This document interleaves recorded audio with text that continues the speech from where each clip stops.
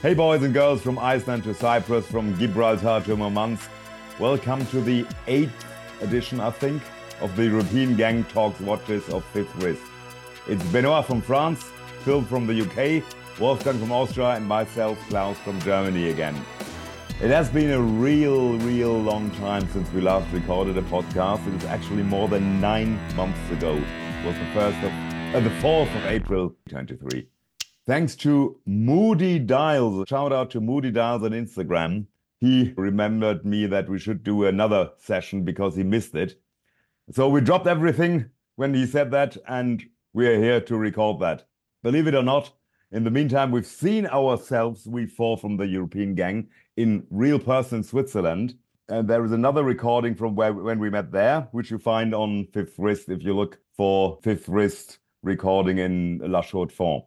But again, it's me talking again all the time. Wrist check. Pippi, what are you wearing? What are you drinking? Okay, well, I'll start with a wrist check. There can be only one, of course. It's the Chiclip, which had to be worn today in honor of the podcast. I mean, mine is the best one, as everyone says. Apart from the master, the Pope of Chiclips, which is Benoit's with the ecclesiastical hands, which are just, I've never seen those on any other watch, and that's fantastic. But no, it's a special watch for me. I wear the Chiclip so much. So it is, that's my one. It's absolutely beautiful. And real men wear 33.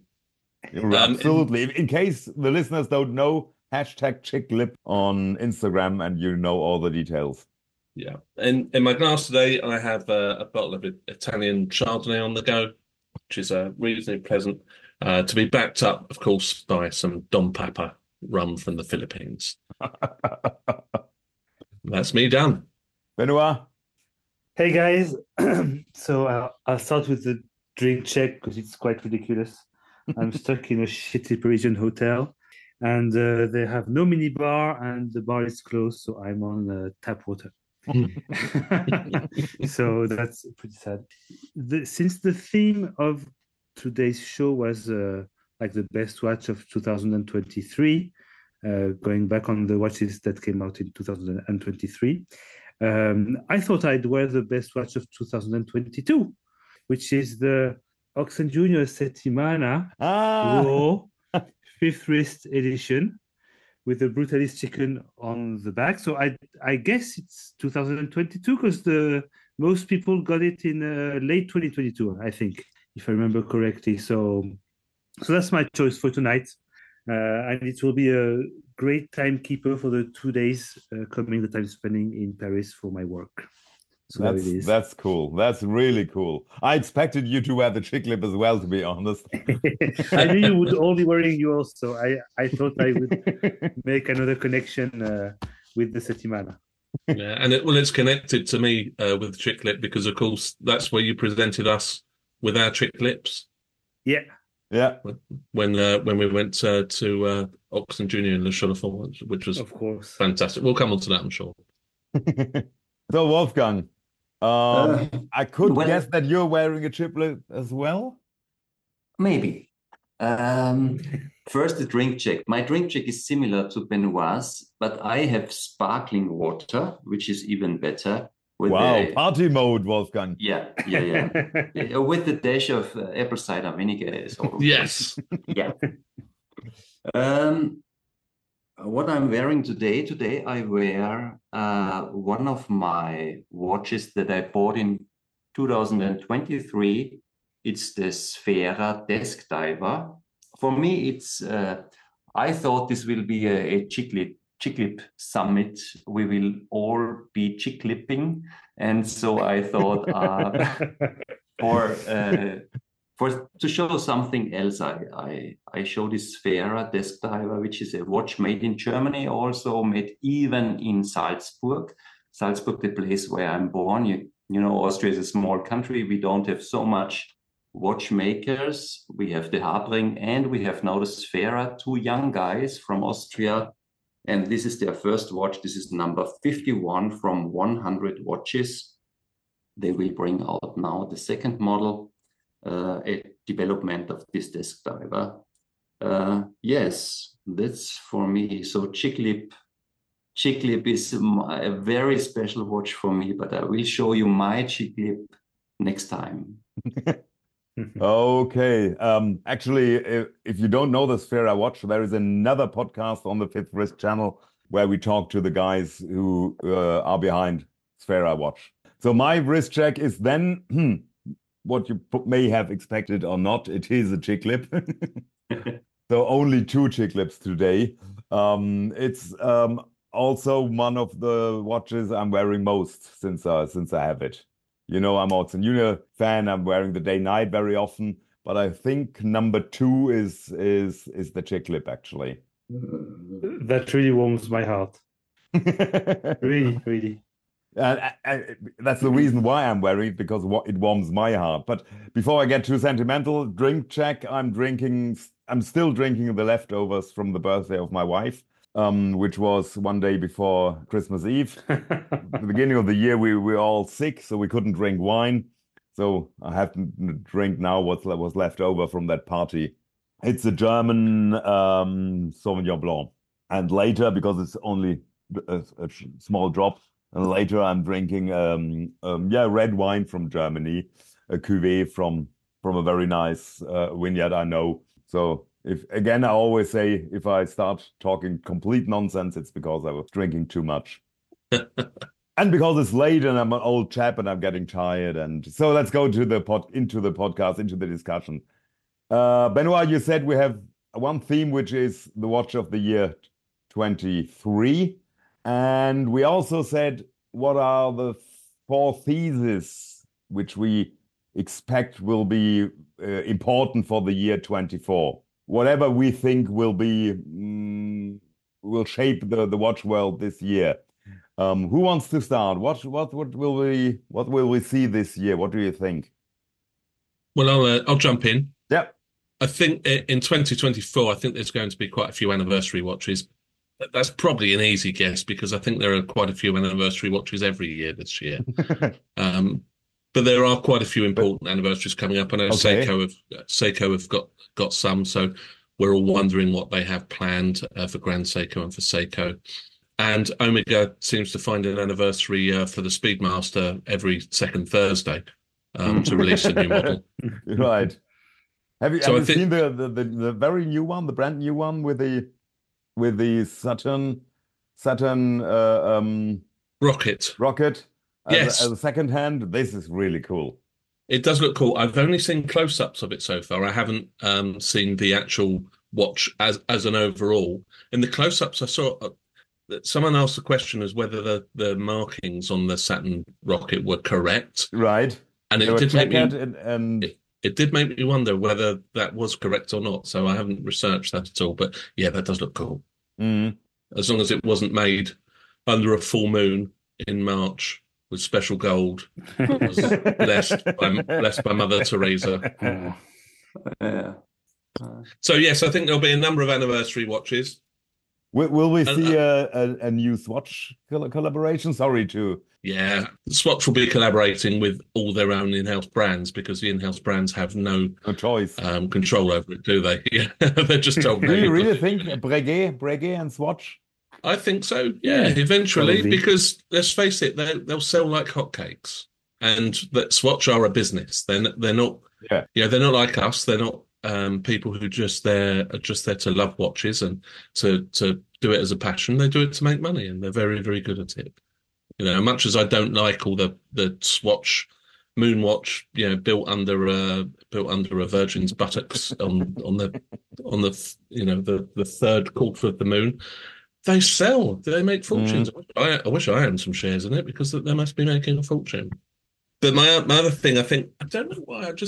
I think there's quite a lot of vintage inspired stuff. A lot of it is actual vintage watches, but some of it seems to be vintage inspired. Seiko are dipping into their back catalogue a bit more, and obviously I spend a lot of time looking at Seikos. So maybe 2024 is going to be informed by the past. That's an easy one because there's always that's happening since 10 years. They say, oh, we bought Universal Genève and we have this heritage, and And as you said, there is an anniversary for every company in every year because they have one model which was invented in 64 or 74 or 84. Yeah, but from that reason, his predictions could be really on point. So what you're all saying is I'm right. Yes, you're right. But that makes it just more boring, 24 vintage inspired Swatch Group collaborations. Yeah, I can't see it anymore. To be honest, the Moon Swatch was I didn't like it, but the 50 Fathoms, even okay, I don't like the 50 Fathoms, not particularly as a watch, but even as a collaboration with the Swatch is terrible. And I can't imagine what will they do in 24. What do they take from the cooperation? The Glashütte Original or the Breguet. I can't imagine that either. I can't imagine that comes. But Wolfgang, they are good at it. Nobody expected this black Blancpain with the ocean in the moon, and they have planned that from the beginning. I'm absolutely sure. But the first 5 Blancpains swatches, I didn't think that they were so successful, like the Moon Swatch. Not like the Moon Swatch, but and the successful Moon enough. Swatch was unbelievable with the second hand, with this, what was this? Strawberries and beavers. Beavers too. completely out of control. Are they completely crazy? I mean, what I will say for them, and I'm with you, Wolfgang, they're not for me. I don't like them at all. But it brought an awful lot of people into watch shops into Swatch shops. Swatch shops, shops. Well, the Swatch shop in London, there's a couple of them. They tend to be where there's other watch shops. So they go in the Swatch shop, they might go in another watch shop. Who knows, it might bring some more people to our hobby who eventually share our passion. I'm full of the joys of spring today, aren't I? Positive sides to everything. Who said Englishmen were cynical? So I think that there's lots of things, and then of course on the other hand, my question back to you on that, I'm predicting people to be producing quite a lot of stuff that looks very vintage, but it's got modern movements in it. But do you think Rolex are going to pull a rabbit out of a hat again and do another jigsaw piece or a bubbles piece that you guys all hated? Does somebody care? Well, I'm sure somebody does because they're useful. I sure don't. Yeah, but my reaction was similar. Like Benoit's, I'm a little bit like, yeah. Maybe not. I listened back to our last podcast over the last couple of days and heard myself saying that I was excited because maybe it meant that Rolex were letting some fun people design things, and maybe Rolex were going, we've still everything we possibly make. Let's make some bold and some brighter moves and do something different. And I kind of believed that at the time. And then I heard Errol Adams say on a blog to watch it, his view, which struck with the cynicism in my soul, was that they're doing it so that they can stop watch modders in future, because the watch modders' defense would be Rolex don't make anything like this. And his view was that if Rolex start making things like that, they'll be able to stop people doing it, which, who knows? I'm sure he knows more about how the industry works than I do. Yeah, I think it's big business and money. I mean, they are aware of the trends and what's selling and what people want, and they probably have lots of people asking them to do this and that. So I guess they're just trying stuff out, and they will sell them. So I don't know. Maybe I'll talk about 3 points I'm not predicting, but I think might be trends of 2024. First of all, when I look back at 2023, I see all the micro brands doing really great stuff, really putting cool pieces out. And if you look at what, Baltic, Yema, Christopher Ward, I mean, they've all been doing insane stuff. Louis Erhard, I mean, smaller brands making stuff a bit more original, a bit less pricey, more affordable, and with nice nice concepts. So I'm looking forward to what the micros and the little indies are going to do in 2024, because I'm sure there will be some nice stuff. And then again, I think Iran has just been sending missiles into Pakistan and all the other countries around these last few days. So who knows what could happen, but we may be on the edge of a world war or nuclear war between Ukraine, Israel, Iran, sending missiles all over the place. So that could probably, and still Ukraine too, that could probably see some shifts in the market and in what brands will be able to sell. And on that note, I know that they are predicting a very, very low market for watches in spring. So the Swiss brands are preparing, trying to sell the stock and not making any more too much production. And there are already who is going to reduce his spending on watches because of uncertainty with war? It's people like us who buy for example, the micro brands. The guy who buy the big stuff like Rolex, like Patek Philippe, like Richard Mille, they keep on buying because they don't care.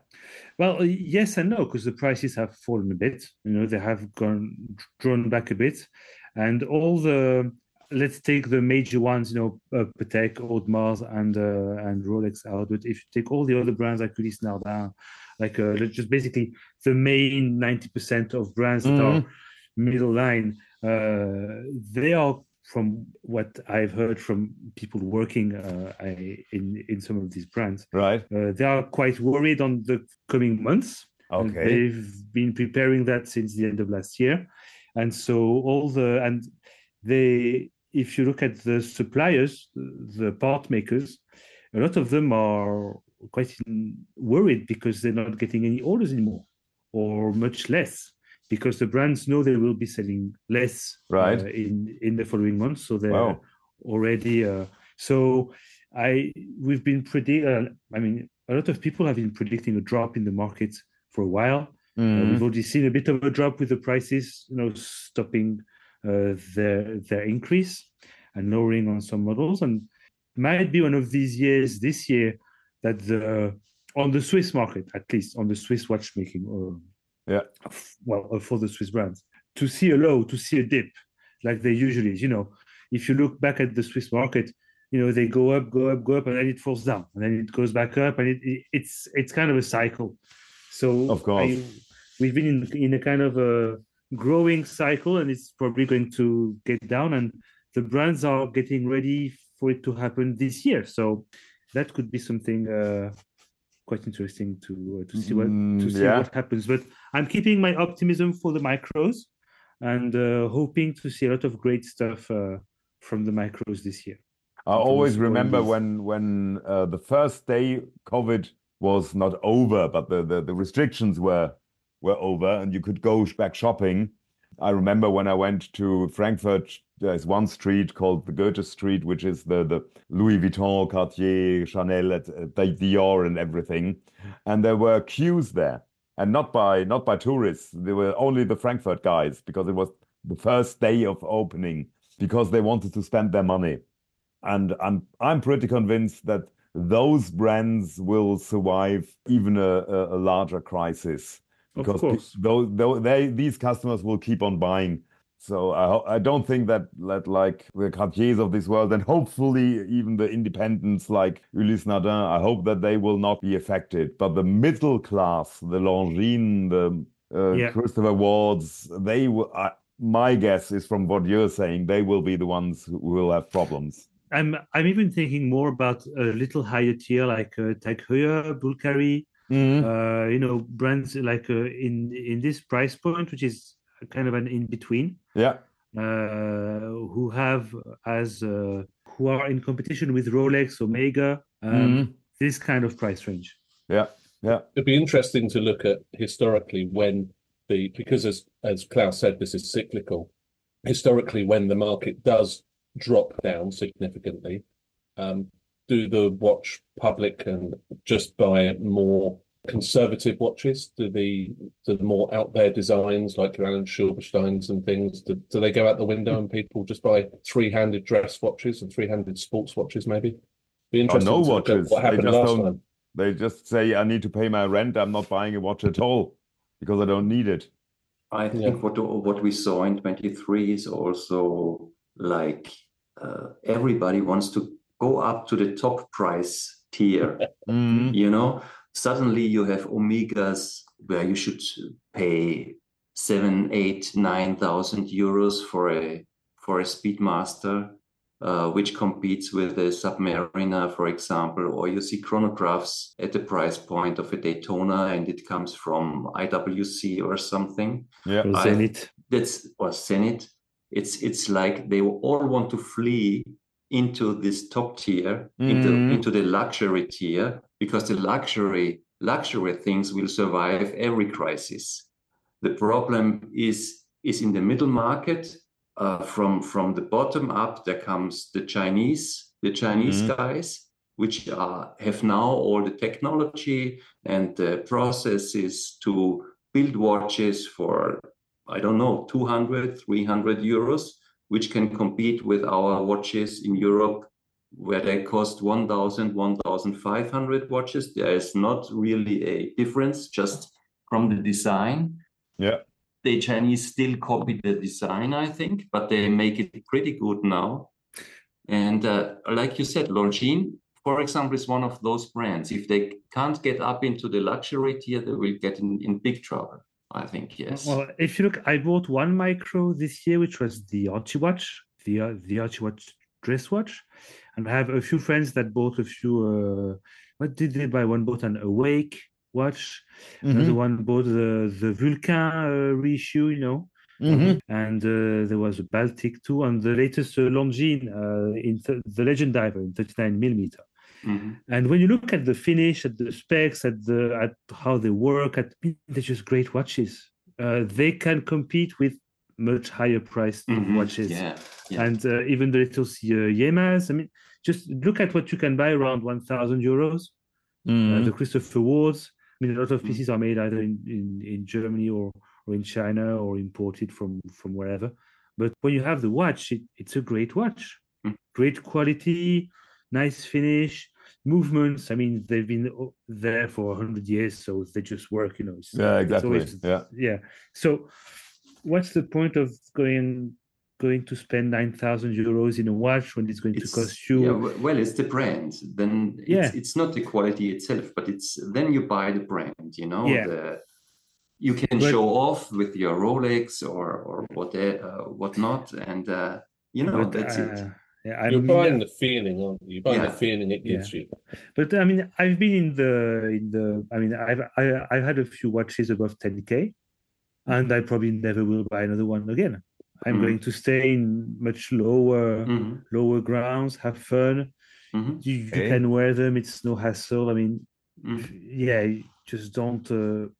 I think I appreciate them more, and there's more variety, and I can probably buy more and sell more and whatever than having the stress of one big watch that it costs us of money, and if I ever get it stolen or if it stops working, then it's going to cost like 1,500 euros for the service, or I don't know. It's just sort of hassle. How long did you have the Czapek? From September to something like May or June. So half a year. Yeah, maybe 9 months. I think 9 months. Yeah. Was it easy to sell it? Yeah, it was okay. Okay. And it's strange because I'm kind of going the other way, because obviously I come from, you know, from very low, from Seiko low. From Seiko low. Not even Seiko low, from vintage broken Seiko low, watches in the first place. And I'm now reaching a point where you guys have educated me about lots of independent and other brands and things. And you guys and Roman, I blame Roman largely. And I'm looking at getting rid of some of my Seikos and using the money to get an Oxen Junior, using the money to get a Zeitwinkel, using the money to get a Garrick. Not all at the same time, obviously, but you know. So I've had my eyes changed from looking at the very bottom to going into some, not really high ground, but for me, are quite expensive watches, but for a lot of watch collectors aren't. I'm not telling you, Phil, here on the podcast, because everybody will listen to it, that there is a cool Zeitwinkel on Chrono 24 in Tokyo at the moment.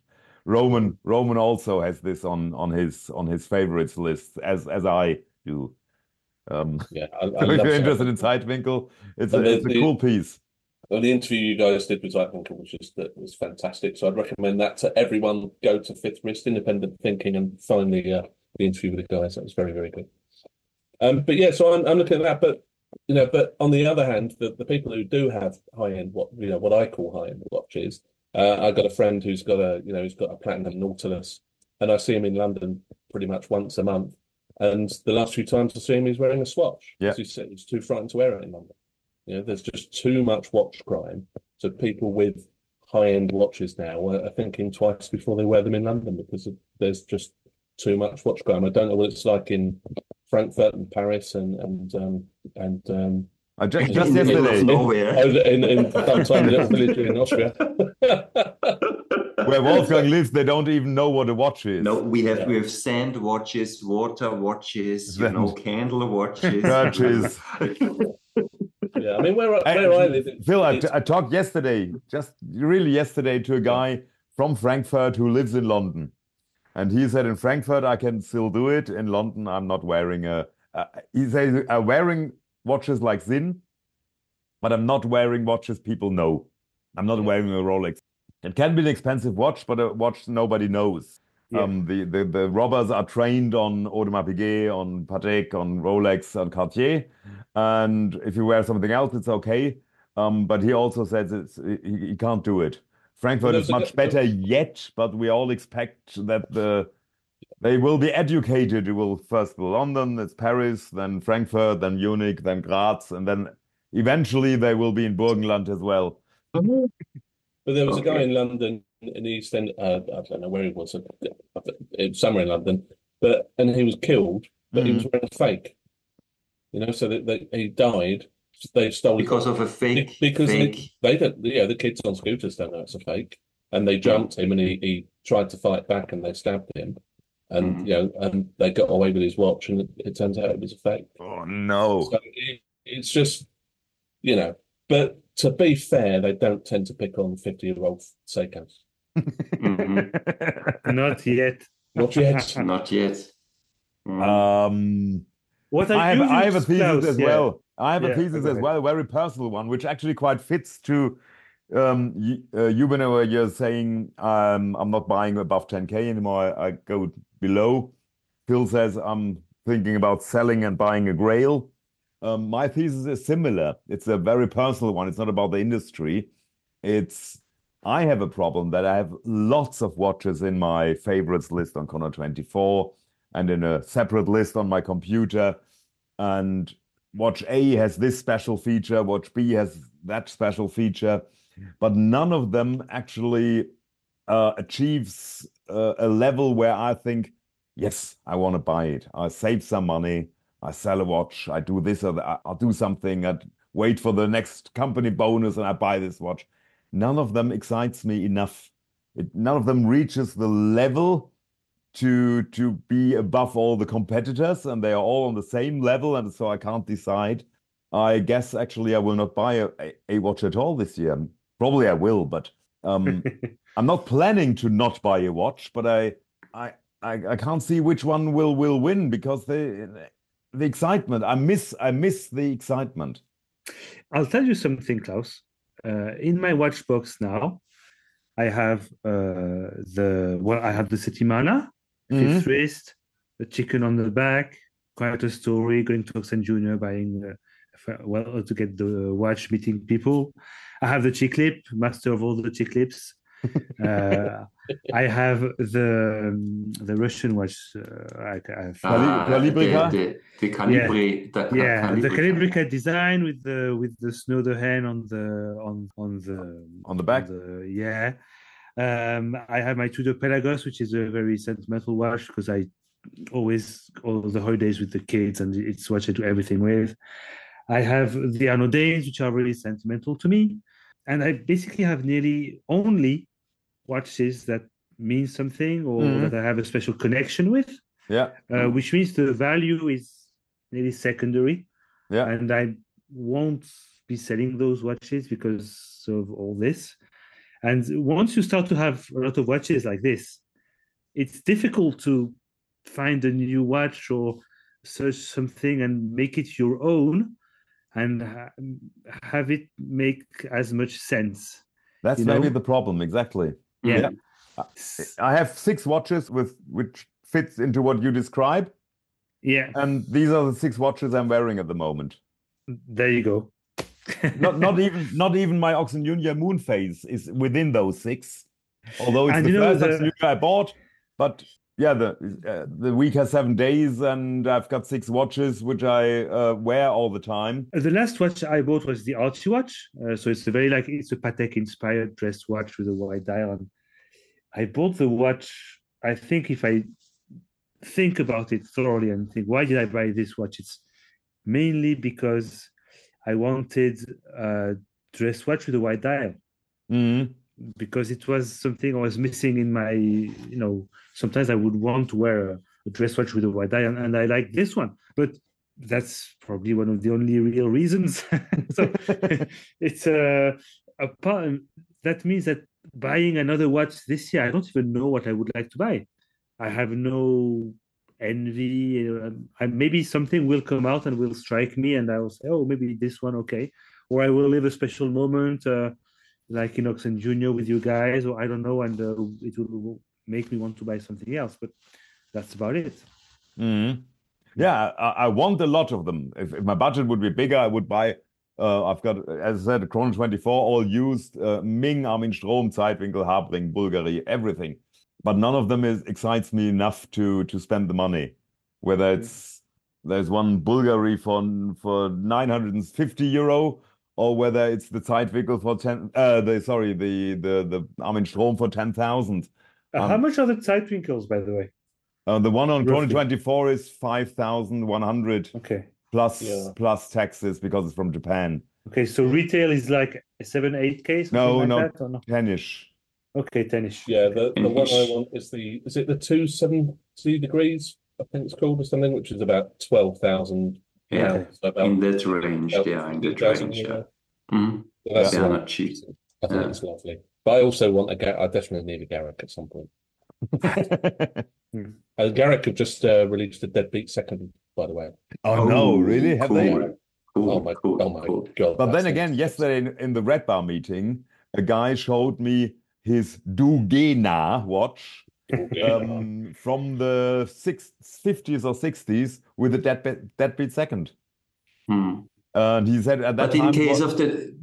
But in case of a Deadbeat Second, guys, you have to go for the Habring. No, a Dugena for 300 euro is yeah.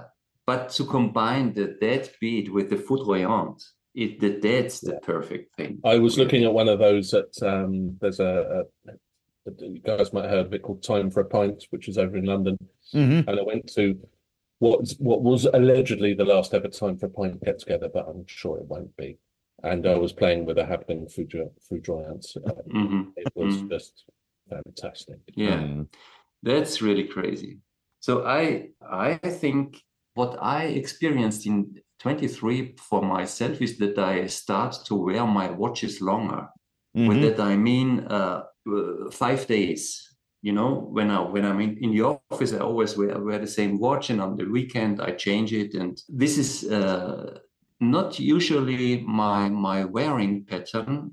It's been I changed my watch each day. In the beginning, I changed my watch each day, at least each day. Maybe I changed during the day. Yeah, but now it's the wearing pattern becomes longer and longer.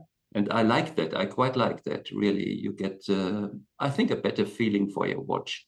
On the other hand, I also have too many watches in my watch box. And with that, I mean, I have maybe 15 or 16 watches. But even that is a little bit too much for me. Yeah. And I come back to what Benoit told.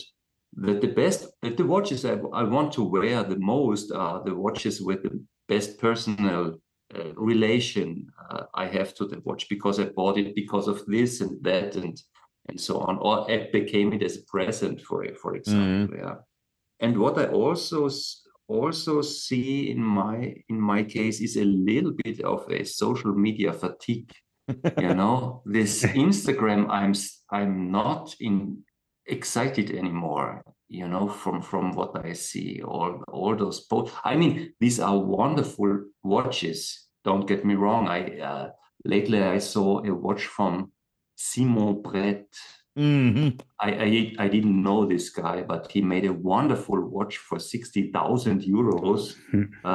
It's completely out of my range, but I like to see that, but I know I will never want to buy this. On the other hand, I never again want to buy a watch from a corporation like Swatch or LVMH or Richemont or something like that. I really like to buy these watches from very small companies. For example, the Sfera, only 2 guys, or Habring, 4 people, or Baltic. I bought a Baltic last year also, and I like it a lot. These small companies, I think the trend goes in this direction for me. And what I also think, what becomes stronger in 24 for me is not just owning a watch or not just buying and photographing the watch, but just doing something with the watch. I mean, in the case of Phil, he is repairing and tinkering and whatnot. He puts the watch apart and does things and puts it together in another form. or something. I think to do something, in my case, I'm not able to do something with my hands. But what I started is and it started also in La Chaux-de-Fonds, in going to museums like the MIH, or I was also in Vienna when I visited Vienna this year. There's also a watch museum where you can see all these handle watches and crazy stuff from hundreds of years ago, how they measured time, so that you go beyond the stage where you just buy watches, and even always more expensive watches, and photograph them and show them in Instagram. Yeah, I think that's not enough for the hobby. It's really that you go beyond that and are interested in the history, in horology. I think that's the case for me, and that will manifest more in 24. And interesting to see that we all basically the same thing. The underlying theme of what we all say now, and this was not prepared, is that we all need we know the benefit of a personal relationship to a watch, and once you know that, you get bored by, I go to a store and buy a Cartier tank because I just like the looks. We don't do that anymore because we know all the personal emotions you can have from a watch. Once you know that, you don't want an ordinary watch anymore. That's what I think I hear from what all of you are talking at the moment.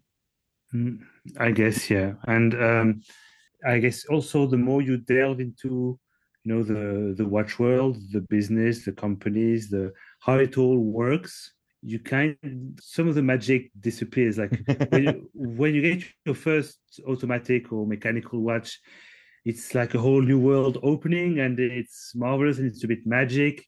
And then the more you meet people and you see how it works and you see how the business works, and the less magical it becomes. So you have to find magic elsewhere.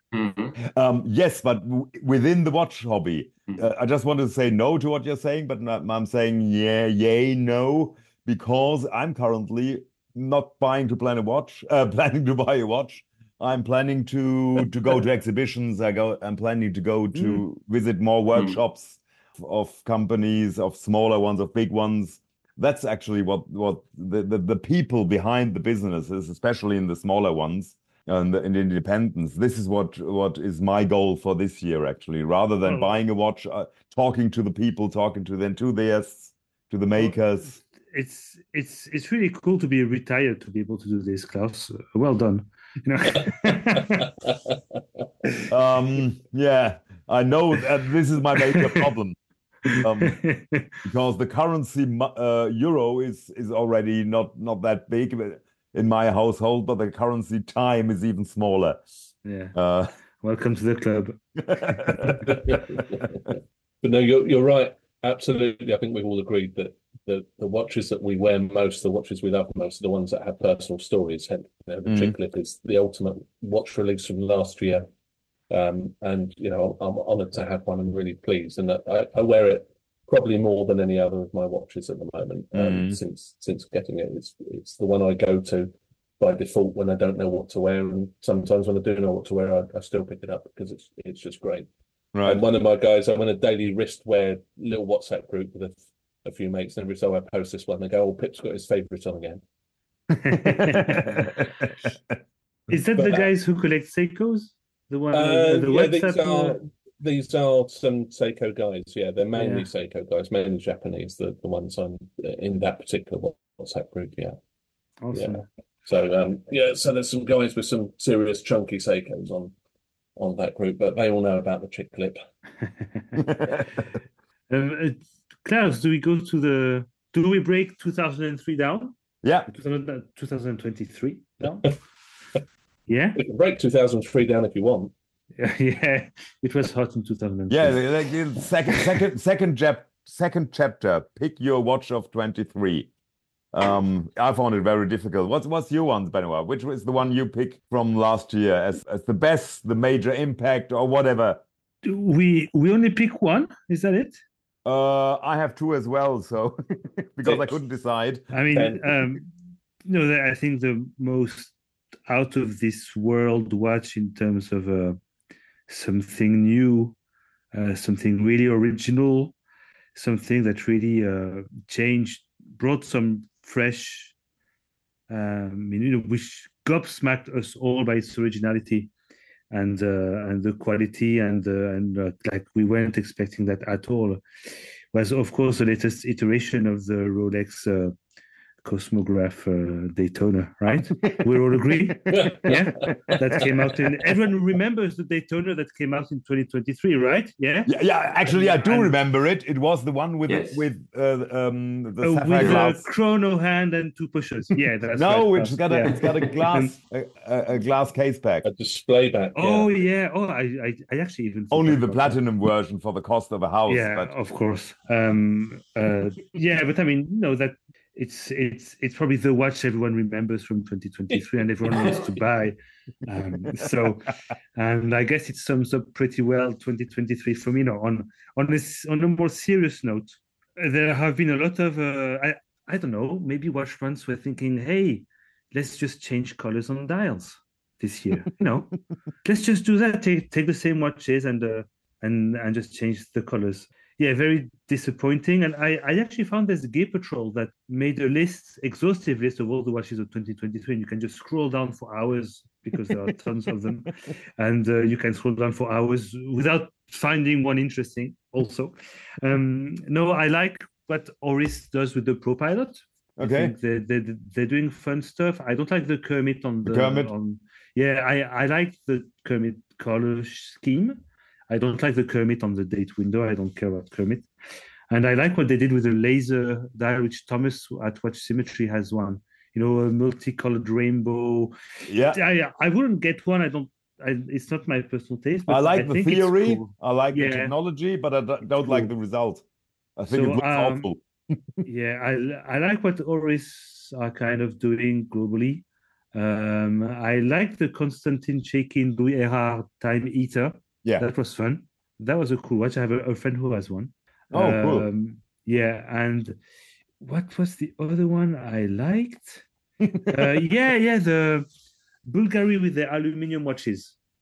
They came out with some fun configs. Yeah, I think it was a nice move for them to bring that out again, and it's a bit different from from other productions, and it's really kind of true to the original one, where they're bringing a bit of fun with there's a blue kind of sunset dial, like a blue dégradé, Okay. which goes from very light blue at the top to dark blue at the bottom, and it's really nice. So to me, that's the ultimate luxury watch, that Bulgari, because you buy an aluminium watch and spend 3,500, I think. And after a year, you can't look at it anymore because it's scratched all over the place because it's aluminium. But you don't care because 3,500 is just nothing for the typical Bulgari customer. It sounds funny, but I think it's serious. It's the ultimate luxury watch. If I could afford it, I would buy it. But I can't spend that much money for an aluminium watch, to be honest. No, so that's basically nothing much to say. Nothing really got me excited this year, I'm afraid. Pretty disappointing year. Not very nice design cues from brands. It's all kind of a réchauffé. I don't like the latest Louis Vuitton tambour. I think it's ugly. Yeah. I know you like it, Klaus, I think. No, I think it's boring. Yeah. It's not ugly, it's boring. Yeah, I mean, lots of watches which you could, I mean, I show you the watch and you try to guess which year it came out. It can be any year these last 5 or 6 years. So yeah, apart from the Oris Extravaganza on the Pro Pilot, which is a watch I really like, the Pro Pilot, and yeah, the Rearhard. Yeah, that's it. Pretty boring, isn't it? It is. Yeah. I'll take on next because I asked Wolfgang and Phil whether they can imagine which my watch would be for that contest of the best year, the best watch last year. Ooh, I already started talking nonsense. And you both could know which watch I bring to the table. Can you imagine? Well, no. With it being you, Klaus, if it's not an Oxen Junior, I want to know why. It's not an Oxen Junior. No, it's something we've seen on the Watches and Wonders. Yeah. Not Watches and Wonders. Yeah. Geneva Watch Days. Geneva Watch Days. I mean, yeah. The boat. The Armin Strom. No, the Armin Strom. The Armin Strom 1 week first edition. Yeah. This steel watch with the typical Armin Strom design cues. It's different to all other Armin Stroms in that it has a central time display. So the minute and hour hands are where they should be. But it's got apart from that, it's got the typical Armin Strom look with the backside on the front, basically, with hidden things like a hidden power reserve, which you only understand if you know how it's working. And yes, with integrated bracelet, you could say that's boring, but I think they've done it a quite nice way. And the quality, if you have that watch in your hand, is really, really nice. These 2 barrels, it's a 1 week power reserve, as the name says, Armin Strom 1 week. Real cool thing. Really cool thing. It was fantastic, and it was lovely. The guys behind Armin Strom were just the best guys. Yeah. Fantastic. And they gave us free beer. I mean, what more do we want? They gave us free beer. They had a beautiful boat, and they let us try on very expensive, beautiful watches that I could probably never afford. And they were just really lovely chaps, all of them. So I would have to say that was one of the many highlights from the time getting to see you guys over in Geneva was the Armin Strom boat. Yeah, I had that on my list too. Oh, okay. Sorry.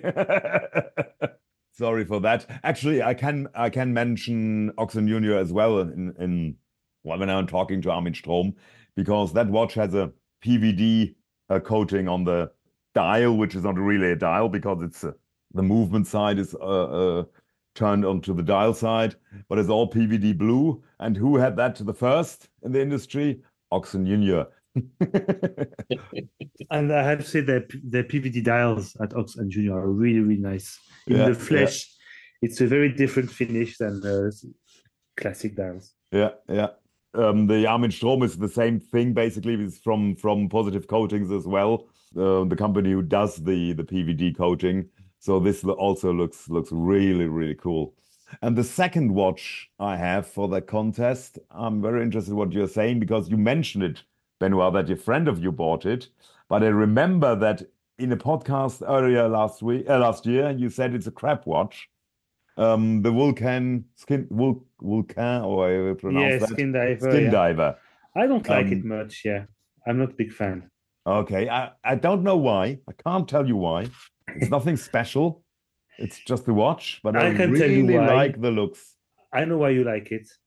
Because it looks very German. Like Armin Strom. Like Armin Strom. It's a German design, not a French design. Yeah, maybe. I don't know. Okay. Possibly. Yeah. I think it looks quite German. It's a bit square. It's a bit like, very...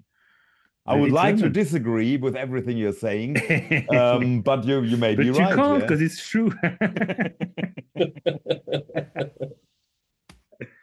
if you say a bit square, the obvious square watch is French. The what? The obvious square watch is a Bell & Ross. Isn't Bell & Ross French? Yeah. Bell & Ross because it's the clocks in the planes that are square and they just and they just put them on the wrist and it's too big, but it's what the hell. Yeah, which they have stolen from Sinn actually, because Sinn did build these clocks for planes. Yes, Sinn did build these clocks at the time when Sinn did build the watches for Bell & Ross. When Bell & Ross started, they had Sinn making the watches for them. I didn't know that. And Sinn at that time was also still producing these clocks for planes. Okay, and so that's where they took the idea. Okay, I didn't know that. And I think the very, very first Bell & Ross had by Sinn on the dial. Okay, I hope I get to Sinn one day. I like some of them. Maybe I'll have to find an emotional connection.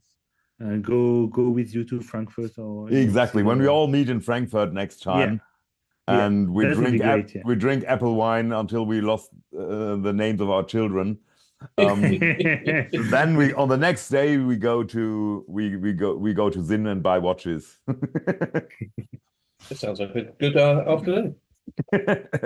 So Phil, what do you think? I took the Armin Strom 1 week already. Do you have a second one? Well, I've got a list here of about 15 watches, but like Benoit said, lots of them they're good for compared to what came out in 2023, but there wasn't a lot that came out in 2023 that made me say wow. I mean, one of the ones that made me say wow is a watch I'd never buy in a million years. I just think it's fascinating. Is the Parmigiani Tonda Rattrapante. Oh, yeah. Okay. I mean, it's absolutely pointless, but my God, it's beautiful and very, very well executed. Absolutely beautiful thing. But for me, it's almost impossible to pick something because there's just nothing. You told me that we weren't allowed to pick Chiclet. That was stipulated, because otherwise we all would have picked. Yeah, exactly. It was too obvious. Yeah. I love. Funny enough, you mentioned Vulcain. Isn't it the same guy that's revived Nevada Grenchen as well? Same guy. I think so, and I'm not sure. It's the same guy, a French guy. I thought it was French. Yeah. And I like what they're doing with Nevada and with Vulcain. To be fair, so there's a Nevada Chrono King Paul Newman, which came out in 2023. Which, although it's only it's only quartz. I mean, I shouldn't diss quartz watches too much. They have their place, but I think the Nevada Grenchen, the Nevada Chrono King Paul Newman's a nice looking watch, and it's very cheap. I think it's under 1,000 or somewhere around 1,000. There's the Singer watches that we also saw in Geneva. The Singer. Singer. Oh yeah, okay. They were cool. Yes, they are very nice, but they had similar watches the year before as well. They did, yeah. All of their watches, I think, are quite similar, but they're all quite cool. The same with Ressence. Ressence released some new watches in 2023, but and I really like those. And I was thinking they're fantastic. And then Bernd showed his one that he had, and I thought, oh, that's much better than anything they released this year. True. Pretty much all of Bernd's watches were better than anything I saw anywhere that whole weekend almost. His Ressence was crazy. Yes. It's an incredible watch. Yes, absolutely. Shout out to Bernd. Big shout out. Yeah, My Horological Journey. Yeah. Yes. That's My Horological Journey. Yeah, great guy. And Yeah. he's got a lovely watch collection. Yeah. So really, if I have to pick one, JLC Reverso Tribute Chrono is a bit boring. I'm going to go with the Bell & Ross Silberstein Grail XX, whatever it's called, just because I like Silberstein. It's I love what he does. It's nothing that different to anything that's come out before with the Silberstein name on it, but I've got a big something, so I'll pick that. Guillaume Laide is actually all, don't know how to pronounce his second name. Guillaume Laidet, it's written. Laide, I guess, is the guy who is behind Vulcan and Nevada Grenchen. Yeah, and big shout out to him. I love what they're doing with those brands. I think he's doing a good job, I think. I mean, he's trying to. I think Breitling should hire him to take in charge Universal Genève. Wow, and that would be great. This is a prediction for this year. It's not a prediction, it's a wish, and like all wishes in the watch world, it will never happen. They probably put some old fart, some young, I don't know what, shithead, someone's grandchild in charge. Yes, someone's grandchild, someone's cousin or whatever, and he'll just make another mess of it. Or they will make great watches and sell them for 12K, which is. But if they do employ Benoit, you put him forward for the job, so you get 15% finder's fee. That's got to be worth a few quid. Yeah, it's just Klaus. I hope you send this podcast to Breitling executives and to Guillaume. I'm sure they listen. One of the 10 people who listen. Also, can I give a shout out as well? It really should have been my watch of the year, but although I think they might have been technically from the year before, and they were all sold out anyway. Do you remember the Watches and Wonders episode we did? There was a Gronfield chronograph that they released, which was just wasn't that 2022? No, it was a 2023 release, but they'd already sold them all by the time. Okay. Yeah. But so now I suppose we're going to hand over Wolfgang, who's obviously going to go for the Beaver watch. Yes, the Beaver watch. I think I saw a Beaver watch yesterday. It completely iced out. Yeah. Oh. I think hideous. This is I don't know. The design is so underwhelming, and the brand, the letters are really ugly. I have to say, the brand name is ugly.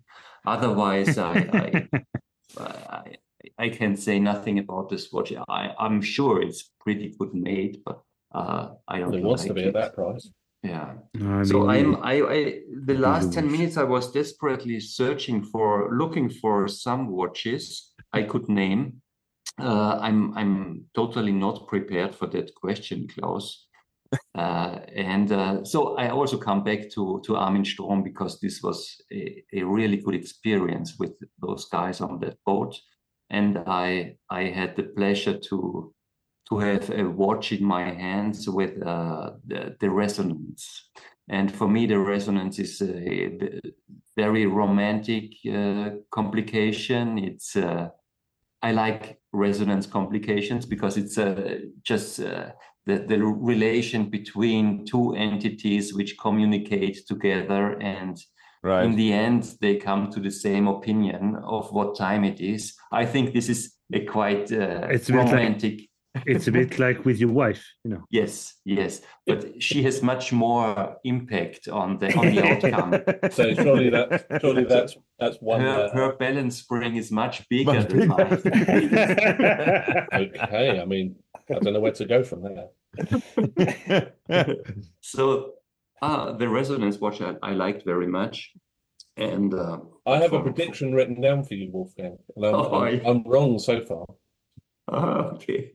Go on, carry on. I'll see if you cover it next in your next selection. So, but for me personally, what I bought was the Settimana, the Oxen Junior Settimana, the 5th edition, And that's a release from 22 as well, like it's 22, but I bought it in 23. I have no idea what watches came out in 23. The Sfera, actually. The Sfera. The Sfera, yes, the Sfera was 23. But the Sfera is really just for me a watch. Wolfie, Rolex, the 1908, right? Yeah. Is it that? Yeah, that's it. You expected Perpetual 1908. I expected you to bring that up. That's my prediction for you, because when Watches and Wonders came out, that's released, you were proselytizing about that watch very much. Yeah. It's a nice dress version. For Rolex, it was quite an unexpected move, I think. This was really, as you know, I like dress watches, that, and I think a dress watch from Rolex is always something special, because Rolex I only know from sports watches and whatnot, and all these iced out for the rich sheikhs and Chinese billionaires. So a dress watch for 20,000 euros is okay. It's okay, I think. Yes, and Rolex, to be honest, it surprised me with the limited edition from the Vienna Philharmonicas or Symphonicas? Philharmonics. Yeah, Philharmonics. Rolex is always good for some surprises, but like the Daytona. Like the Daytona. No, honestly though, that Rolex dress watch, I really think it's not nice. Really? Yeah, it's very plain. The hands don't seem to be very, they seem to be printed off, quite flat. I don't know. I didn't find any charm in it. I think it's kind of disproportionate. Really? I didn't like it at all. I'm not a Rolex fanboy, but I could imagine if I'm getting even older than I already am, and if I would have more money, this would be a watch for me for the opera. Really? Yeah. I prefer the Cellinis from before. No, I never liked Cellinis. Yeah, which I found nicer. The Prince. No, but if you go vintage, then Prince from Rolex. No, but a vintage Rolex is a whole other subject. But I refer you to, because I listened to the last podcast we did the other day, trying to prepare for this. And in that one, I said, and I still stick with this, that the Rolex Perpetual 1908, I think it's really nice. I do like it, and it's worth every penny of 5,000 euros. Oh, God. Rolex is always a topic. We can't go from Rolex. Yeah, I know. Yeah, even we, as independent supporters, have to talk about Rolex. That's really a shame. Yeah, it's a shame. But Wolfie, that's Sfera watch is one of the watches I like also from 23. I think there's a touch of humor with the desk diver.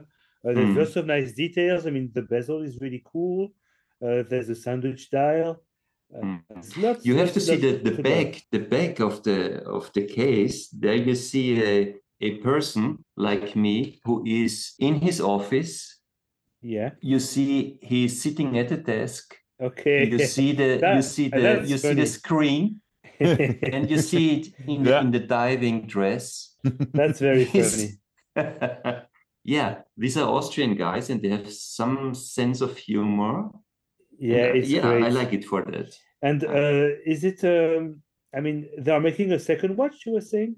Now they had 2 batches of that watch. Each batch was 50 pieces, and now they are sold out with the second. Okay. And the thing is, when I bought the watch, I paid them a visit. I was in their workshop. And this is one of these experiences that I like.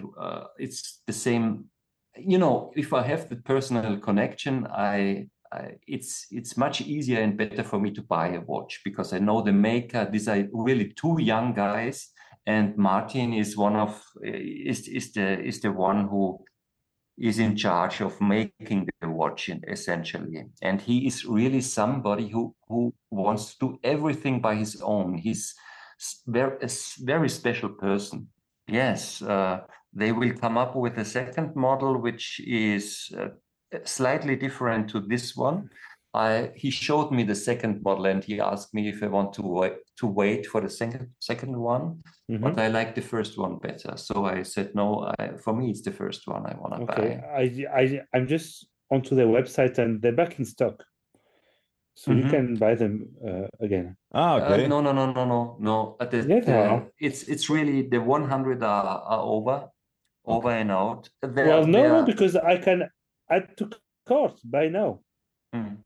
I don't know if their website is. It says restock. Okay. When you're on the website, back in stock, it says. Yeah, but they are not the best the last batch. in keeping their website up to date. Okay. Says last batch. So you said we're recording on the 17th of January here. So there's the Sapphire and the Hazelite. Batch. You have two options. But I think I saw a post in Instagram where the guy was called Maschinenraum, and he bought the last one, the 100 from 100. That's true. That's the post where they tagged other podcasters, but not the guys who did the first interview with them, Fifth Wrist, and not the guys who bought a watch from them, Fifth Wrist.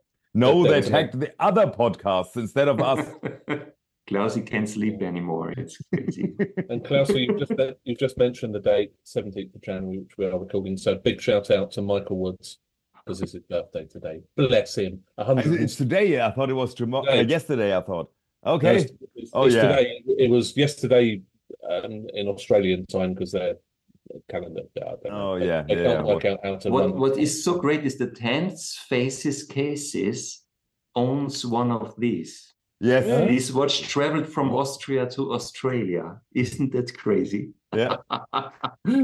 So Fifth Wrist actually bought two of their watches. Yes. And they tag other podcasts in their post about we are not good enough, Klaus. We have to work. We have to become better in Okay, so let's wrap up. Funny question. Did anybody prepare an Instagram recommendation, or should we skip that today? No, I have one. Okay, so we don't skip. So I didn't prepare, but I'll find one. Yeah.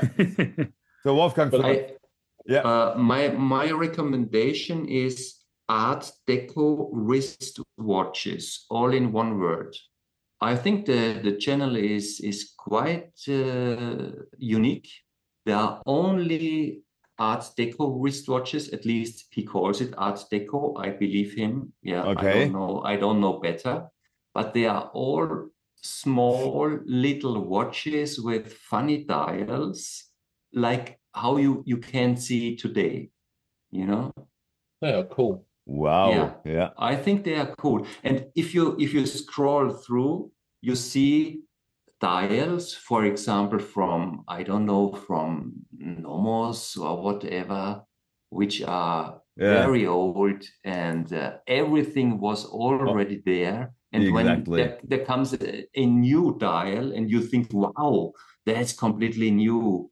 And then you experience, oh, it's very old. Yes. Yeah. They did everything. They did everything already in the 30s and 40s. Yeah. The fifth row down in the middle, that Lord Elgin jump hour watch is amazing.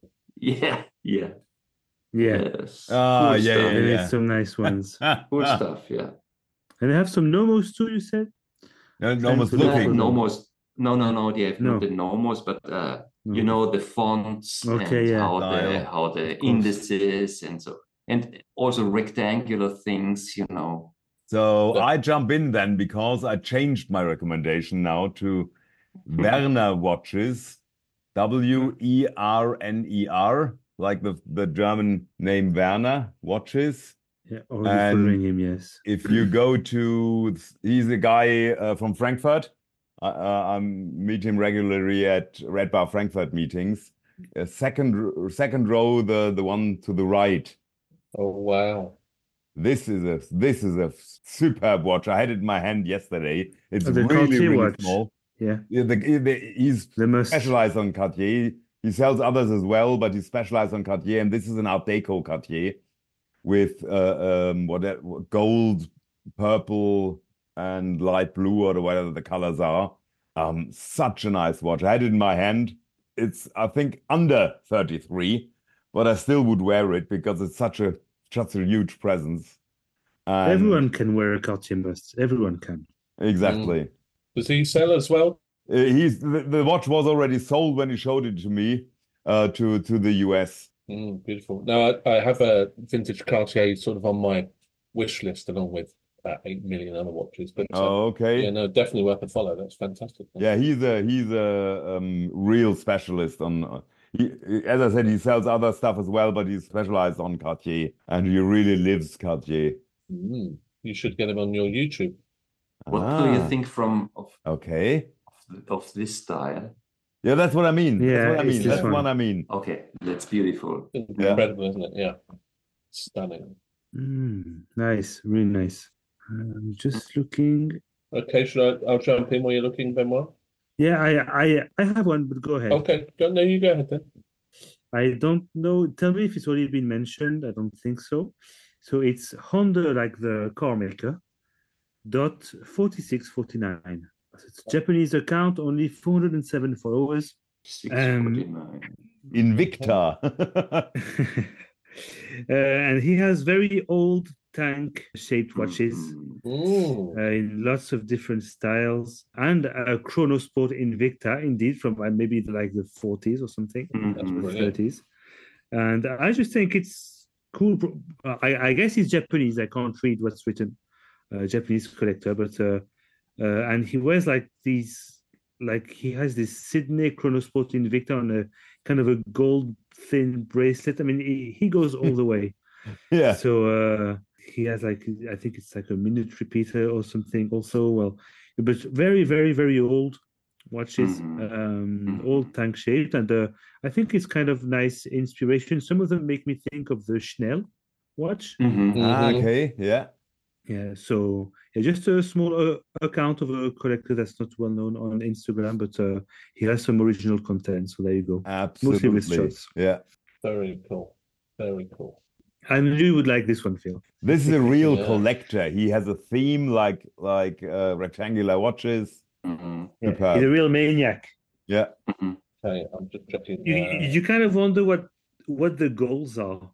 What's the goal? Is it like, I'm going to find as many as I can, or as many different ones, or several versions of the same one? You know, what drives? I think he is looking for everything which is rectangular, and probably from a certain age as well. I mean, I have a watch friend from Frankfurt. His goal is in this year, 24, to buy each day a new watch. No. And he's going on flea markets, etc. And he buys, and he always finds real good stuff. Of course, he cheats in the sense that he buys on a flea market 5 watches, which are then good for 5 days, not buying physically on that day.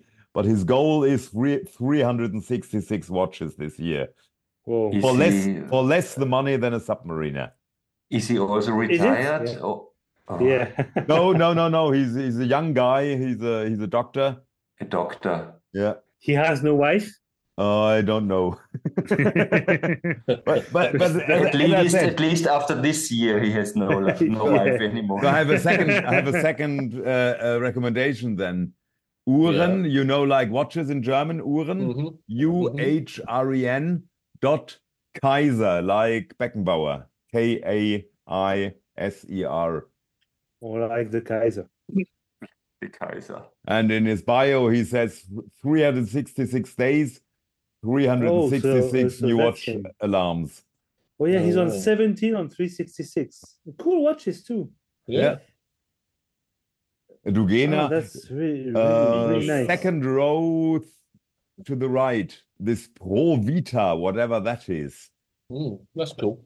Very, very cool watch. But, you know, I once started collecting, like searching for a specific watch and accumulating them. And I ended up giving them away. So I hope he has 366 friends. I'll tell him that idea. Maybe, who knows? Yeah. Who knows? Very, very cool. I'm going to follow that. See what he finds. Okay, Yeah, some really, really nice watches too. I'm afraid mine is quite mainstream, although he only has 1,000 odd followers at the moment, he or she, or I don't actually know, but it's an account, all one word, called Pink Patek. So some of you guys may have been following it. It's all stuff that's way out of my league. So the first post is a Jeanne. No.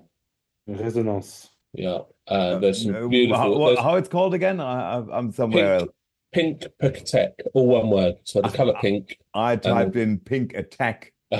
Sorry, Pink Patek. Okay, yeah. Yeah. So this, I'm assuming it's a chap, has got some amazing pieces. There's a beautiful Vianney Halter Antica there. Yeah, there's some. Yeah, there's a lovely old Seiko Honda chronograph. Although I don't think that one's marked Honda. Most of the ones I've seen like that are Honda, I think. But anyway, there's a lovely old Seiko chrono there. There's some beautiful watches. There's some stuff that's some old Rolex and things that aren't really to my taste. But there's plenty that is. So I just thought. There's some nice. Interesting watches on there, but not really going into the independent realms as such. Well, but I suppose it is the high-end independence. Yeah, exactly. F. Pigeon is independent. Patek is kind of independent. He's got this weekday watch. The Vianney. Not weekday and calendar week. I like that one. The Patek. There's an Urwerk there. Yeah, which is third down. An old one. Yeah, very old one. That's quite cool. But that's an account. I mean, I've got a little thing on my phone where I save interesting accounts for Fifth Wrist recommendations. It must have been a year ago I saved that. Cool. So let's wrap up then, shouldn't we? Well, before we wrap up, there is one thing I think we should do is, I know you've only got water there, Benoit, but I think we should all have a little, very little toast, because on the 20th of May in 2023, we lost a very dear friend to Fifth Wrist. Yeah. And I think a little toast to Snow. Oh, I thought my bottle was empty, but there's still something in there. So lucky enough, so we drink. I have to fill up. Wait. Yeah. Yeah, without Snow, no Chick Lip, no Brutalist Chicken. Well, I honestly think it was Snow and Benoit's artwork of Snow and various posts that helped cement Fifth Wrist into what it is as a global community, because everyone just got involved and everyone knows Snow, everyone loves Snow. It just became a thing that bound everyone together. And on the 20th of May, I checked the date yesterday, it was the 20th of May last year. I think we all got a post from Benoit telling us the sad news that a fox got in, and I like to think that Snow took at least one eye and several teeth on the way out. So cheers. Cheers to Snow. Cheers. So she's buried under the fig tree, and there's a cross made out of 2 pieces of wood. So, yeah. So the cross matches the hands on your chick lip. Yeah, I guess. Which has got Snow. I never actually made the link, but yes. So I only have one hand left, Bagheera. Okay. At the moment. So what happened a few years ago is that Snow ended up being alone, being my only hen, and she faced through all winter alone, and she survived and she became what she was. And so Bagheera is now going through her winter alone. Okay. And she's dealing with it like a champ. So I guess we're probably going to get a couple of new hens in spring. And if Bagheera survives until then she'll probably be the next Snow, at least for my household, because she's a survivor. I guess Brutalist Bagheera has a nice ring to it. Sorry? Brutalist Bagheera has a nice ring to it. Well, it will probably be the exact same drawing as Brutalist Snow. Maybe with some dots. Yeah. Okay. Because she's kind of a sprinkled grey, black and white. So well, you can make it so the Brutalist hen that only serious collectors know the difference between the Mark 1 and the Mark 2. Mark 1 and Mark 2. We could make a Mark 2, yeah. There'll be podcasts about the differences in the future. And you know what's funny is there's a lot, I don't know, a long time ago, I took a picture of Snow with the Rolex Oyster Perpetual Gold watch I remember, around the neck. And I even entered a photo contest at the time with this. And there's a WhatsApp watch community in France called Watch Femme France, which I'm kind of part of. And they took that photo as their logo at the time, and it's still there. And when I look at the chat group, it's still my photo. Cool. And they did a meeting in Paris a couple of months back, and I know well the guy who organized this. He's a good friend, and like you organize a meeting in it was kind of like a hotel restaurant where they have conference rooms and such, and he printed the photo out and made signs for people to find. So it's even more global than just Fifth Wrist, and that's kind of fun. That's cool. Yeah. And if anyone finds Fifth Wrist snow stickers on any tourist attractions in London, definitely definitely was not me. and we have pins with the chick clip too, which I have to send out, and I haven't taken the time. I'm really shameful. Yeah, really on the north tower of the dome in Vienna, you find a sticker from Fifth Wrist, and on the famous pedestrian bridge in Frankfurt one as well. But that's about all I did. So when I go to London next time, I will check out where on London Bridge I can find Fifth Wrist stickers. It was burnt, wasn't it? On a side note, I really want to thank you guys, but also to thank everyone that's had fun with all of this, with the chickens, with the. I mean, it's not much. People who know me know that I don't take things too seriously. Try not to be too serious about stuff, and I guess I'm so happy, and it brings me so much joy to see people enthusiastic and sending me sometimes just a picture or something they see on internet, or someone sent me a sticker, cautious, don't look the chicken in the eye, which I put on my chicken house. But I mean, all these things coming up together. And some of them ending up on watches or on hats or on pins or whatever. It's probably what's making me the most happy. Yeah. This hobby. It's not even the watches. It's just all the crazy things. All the things around. Yeah. Yeah, and every time you guys post a picture of the chick clip, I sometimes I don't have the time to react too much. But not necessary. It's always really heartwarming. And I could leave this world, and think, I've left some kind of mark, which is insignificant, but who cares? I've done something which has made people smile in some way, and exactly. And that's cool, and I think it's a link that will stay, and maybe when we're like in 30 years time, and maybe we will be connecting. I think I have to wear it tomorrow. Stop it, Benoit. No, but I know there will always be a time when we'll think back and think, oh, I remember when we had fun with that chicken. Exactly. And that's just really cool. So thank you guys, and thanks to anyone who's listening and who's had some kind of fun with all of this. I really appreciate it. These are perfect closing words, Benoit, because that's exactly what we have as a theme for this year is to keep on in this spirit on with Snow the Hen, with us, with communicating with each other, with meeting each other maybe.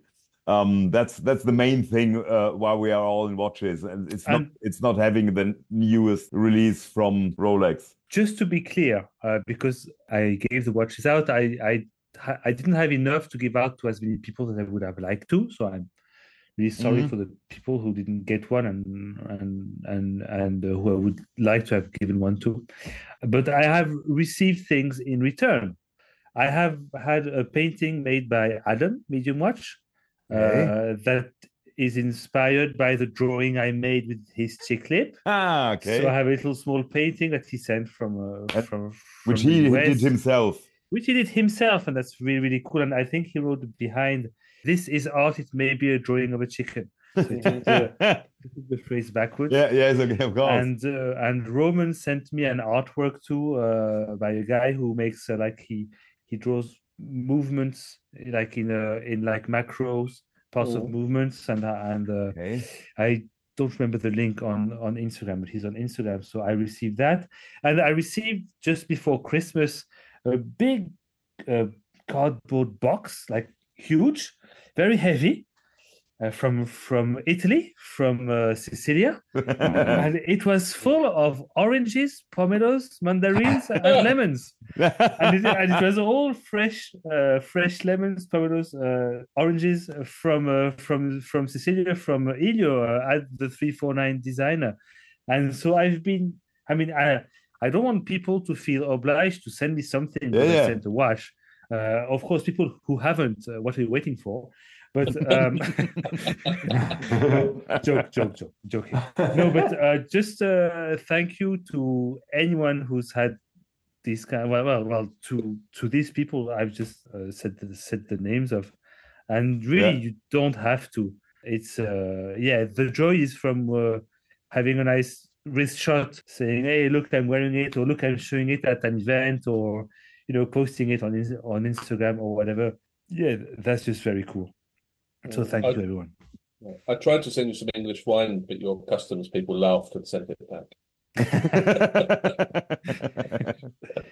Is there any English wine? Yeah, some very, very nice English wines. Well, I'll have to come over and taste that then. Yeah.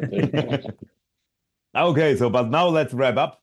Let's remind our people that Fifth Wrist is, as you feel here, a group of enthusiasts from the community, for the community. Go please to fifthwrist.com. We are working on the website at the moment. It's had some issues, but it's getting better. Please try to leave reviews there so that we can bring the website back up again with your help, and it helps other members of the community to make better educated decisions in the future. If you have enjoyed this podcast, follow it please and rate it on your podcast platform. My name is Klaus at Typer_FFM. The gang was Wolfgang at WatchStyle with an underscore between each letter, Phil at Pippi, Benoit at Petite Seconde. We're looking forward to seeing you here on this pod again soon. The time is gone, the song is over. Thought I've got something more to say. Goodbye, take care, and stay on time.